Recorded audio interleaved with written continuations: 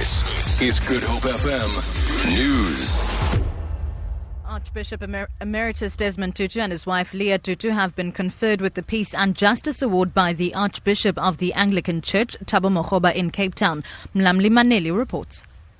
In a somber occasion, a heavy breath of silence hung in the air as Archbishop Tutu and Mama Leah received the award conferred upon them in the St. George's Cathedral this morning. Presiding over the ceremony, Cape Town Archbishop Thabo Makgoba described the momentous occasion as a major highlight in the Anglican Church calendar. He described Tutu as a man of peace and a fearless fighter against any form of injustice. Other former recipients of this award include Public Protector Thuli Madonsela and former Zambian President Kenneth Kaunda, among others.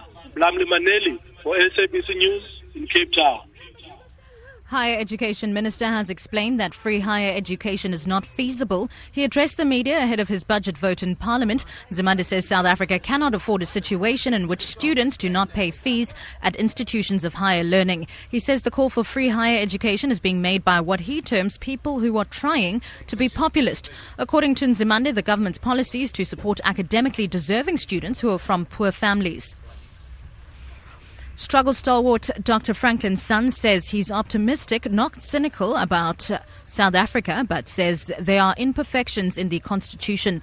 Son, together with retired Constitutional Court judge and anti-apartheid activist Albie Sachs, spoke at the Cape Peninsula University of Technology's first public series lecture for the year in Bellville last night. Son says certain aspects of the constitution should be looked at.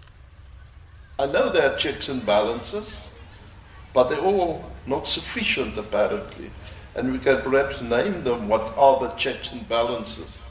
Built in on power, but it wants to appear in both the case of Thabo Mbeki and now of President Zuma that the president has too much power, that this matter of the British system, the Westminster system, of appointing people at his pleasure and firing them at his pleasure without any form of redress.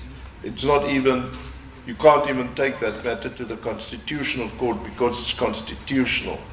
And that raises that question about our checks and balances on power. And finally, the life of the American singer Prince, who's died at the age of 57, is being marked with purple-coloured tributes. The BBC reports that buildings, newspaper front pages and websites across the US and beyond have changed the colour in his honour. Prince was found dead in his Minnesota home yesterday. A post-mortem will be conducted today. US religious leader, the Reverend Al Sharpton, says Prince will be remembered for his humanitarian work. He would call and ask about some police matter that we were fighting, some racial profiling. He was very much a humanitarian. Didn't want to get involved in partisan politics, but was very concerned about human rights issues. For Good Hope FM News, I'm Sibs Mati.